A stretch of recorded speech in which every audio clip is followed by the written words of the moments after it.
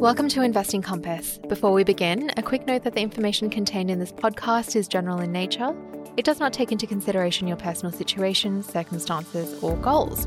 Today, we're going to talk about a concept called the equity risk premium. It seems like a pretty academic concept, but we think it is useful to understand and add context when you're investing. We hope that this understanding will help you make better investing decisions. So, Mark? Yes, Shani? You sent an email right before we started this podcast recording. You've planned an event, a team event. I did plan a team event. Mm-hmm. It was your suggestion. You said that we should have, you were talking about at your old job that you had a multicultural... We don't talk about my old job, though. Okay. You talk about your old job a lot, as in it was better than my current job, things like that. But you said that you had a multicultural potluck.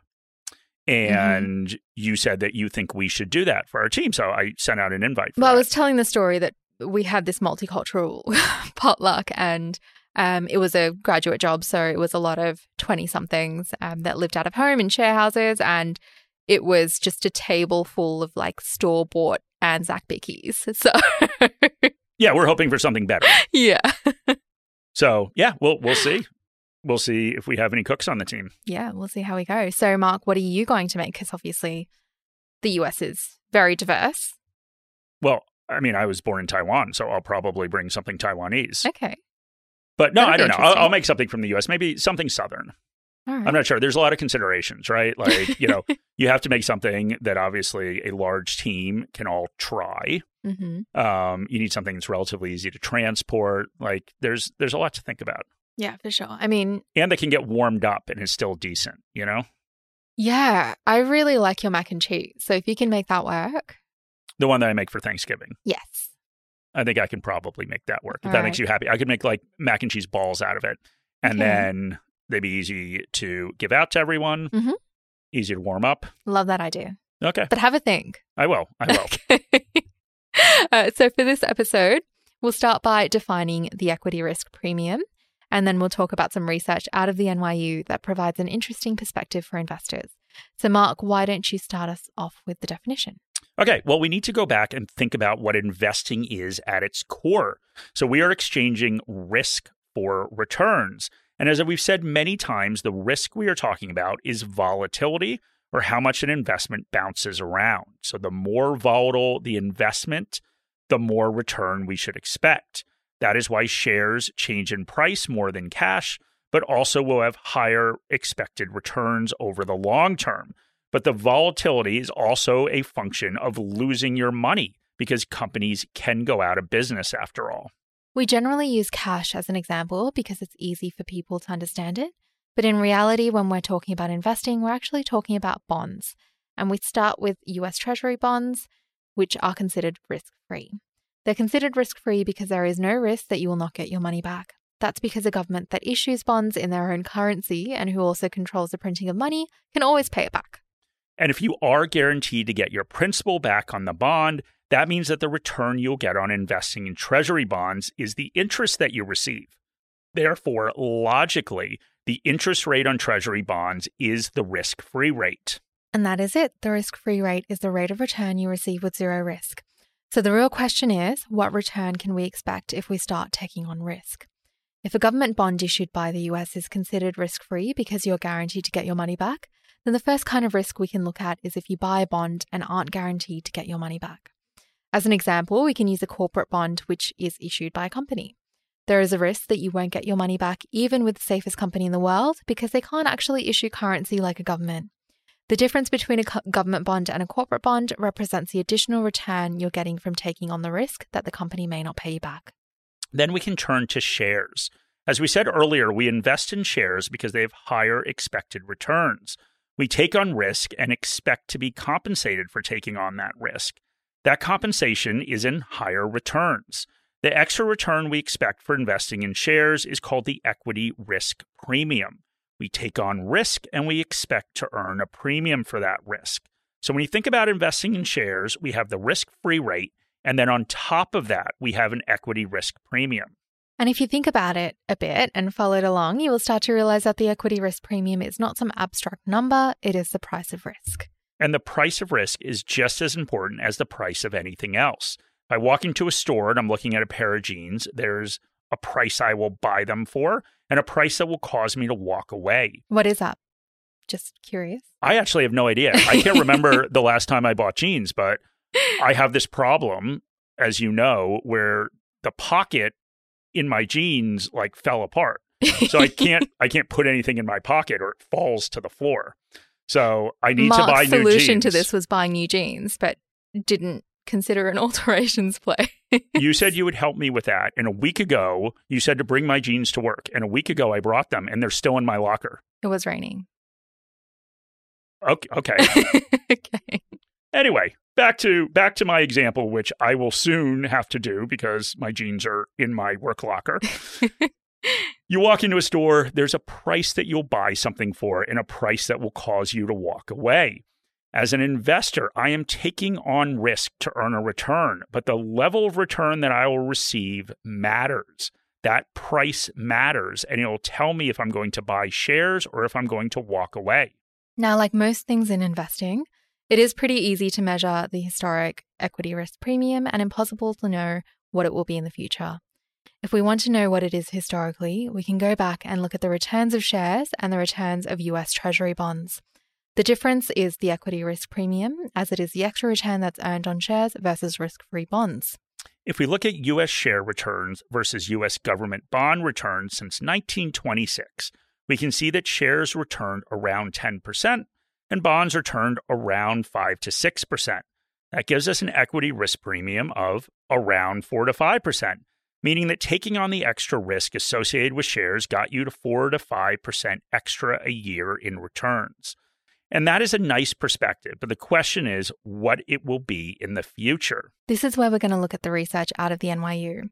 Aswath Damodaran is a professor of finance at the Stern School of Business at New York University.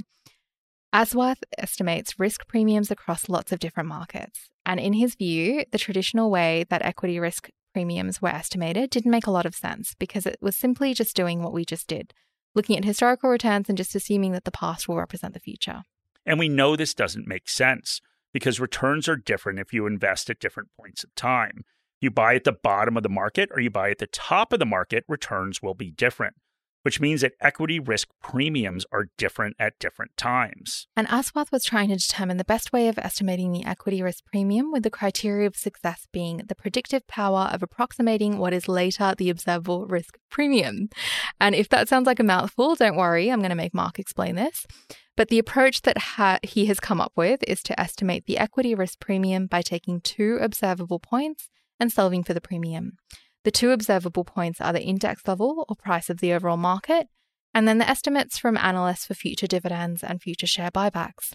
Now, these concepts may seem a bit complicated, so why don't you explain them, Mark? Well, Shani, this goes back to what is important to investors when buying a share, and that is the future cash flows that are generated by the company. And the way we value a share is to estimate those future cash flows and discount them back to the present. So in this case, dividends and share buybacks are being used to approximate the cash flows generated by companies because they are both uses of cash. The estimation approach is taking analyst estimates of dividends and cash flows for 5 years, and afterwards just using the growth rate of the overall economy. Morningstar Investor is built for investors by investors.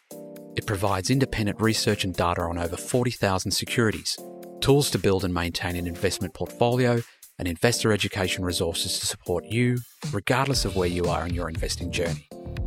Explore opportunities with our monthly global best ideas. Explore our ETF model portfolios. Plan better with 2 years of dividend forecasts for ASX-listed stocks, and stay informed with independent thought leadership. We've built tools to help you construct, monitor, and maintain your portfolio, including our Portfolio Manager, integrated with one of Australia's leading portfolio tracking tools, ShareSight. Morningstar has been empowering investor success for over 35 years. We're passionate about your outcomes and are here every step of the way as you achieve them. Take out a free 4-week trial to access our resources. Find the details in the episode notes. So what he's essentially doing here is solving for the discount rate that is used to discount future cash flows back to the present value of a share, or in this case, a whole market. That discount rate represents the expected future returns on shares. Now, this is a bit complicated, and please don't be concerned if it goes over your head. The most important thing in this episode is understanding the concept of an equity risk premium and the concept that as an investor, we are taking on risk and we're getting paid a return to do that. So if you understand that so far, then you are doing great. We'll build on that during the rest of the episode so that you can understand how to use this concept as an investor. But first, talk a little bit more about these estimates of the equity risk premium. So by estimating for the implied expected return of shares going forward, Aswath can solve for the equity risk premium because he knows that returns on shares consist of the risk-free rate and the equity risk premium. And the risk-free rate is, of course, observable because we know what yield government bonds are trading. So at the end of 2021, he estimates the equity risk premium at 4.24%. The question mark is if this is good or bad. Well, as we said earlier, if we go back and look historically, it's right in the range that we've seen, which is between 4 and 5. The problem, of course, is when we add the risk-free rate to that equity risk premium to get the expected return on shares. In this case, the total is 5.75%, which I would suggest is way below what most investors expect. And while that return may sound disappointing, it is also pretty consistent with what our own team is saying about what they project returns to be when we go forward. The real question is, how should this information be used by an investor? Well, the first thing to note is that this is a bit of an academic exercise, but the underlying concept still matters. Investing means taking on risk, and that is a good thing because, as we said, the risk and return are related. If you take on no risk, then you get the risk-free rate of return. If you take on more risk, you should get a higher rate of return than the risk-free rate. And this is where we need to once again go back to the sources of returns and think about the impact of valuation on future returns. High valuation levels, which include lower dividend yields, mean lower future returns, which means a lower equity risk premium. You're simply not being compensated as much with future expected returns given the level of risk you're taking on. You have a lower margin of safety for the risks that are associated with investing in equities. And there's a lot of them. There's company-specific risks that relate to the products and services that each company sells. There are, of course, their competitors, and there's the markets that they operate in. You diversify away company-specific risks through a well-diversified portfolio. Then you face overall economic risk, which can include the level of interest rates, the level of inflation, and the growth of the economy as a whole. Then you have geopolitical risks like the war in Ukraine. And you have completely out-of-the-blue risks like a global pandemic or, I guess right now, just simply a new variant. And we've just thrown out a bunch of different terms: expected future returns, margin of safety, and equity risk premium. But they're all related. Markets trading at high valuation levels and individual shares trading at high valuation levels mean that you're being compensated less for the risk you're taking on. Less for all those unknowns that Mark just listed out. And we've seen this happen. As inflation climbed and interest rates started going up, and we saw a new variant emerge, and Russia started a war against the Ukraine, we've seen big drops in shares with the highest valuation levels. One point at the beginning of the week of March 14th, 1 in 5 shares that traded on the NASDAQ were down more than 75%. And that's a pretty remarkable number. For those former high flyers, the risk and return balance was way off for investors that bought in at the peak. They were just not getting compensated for the risk they were taking on, and there was no margin of safety for anything going wrong, anything with the world and anything with the economy. And just remember that despite human nature making us think the opposite, the market actually becomes more risky when share prices have gone up a lot and not less risky. So stay realistic about the returns that you bake into your plans and continue to invest according to a plan. Don't deviate and chase returns because a certain part of the market has done really well lately, because it's also likely the riskiest part of the market.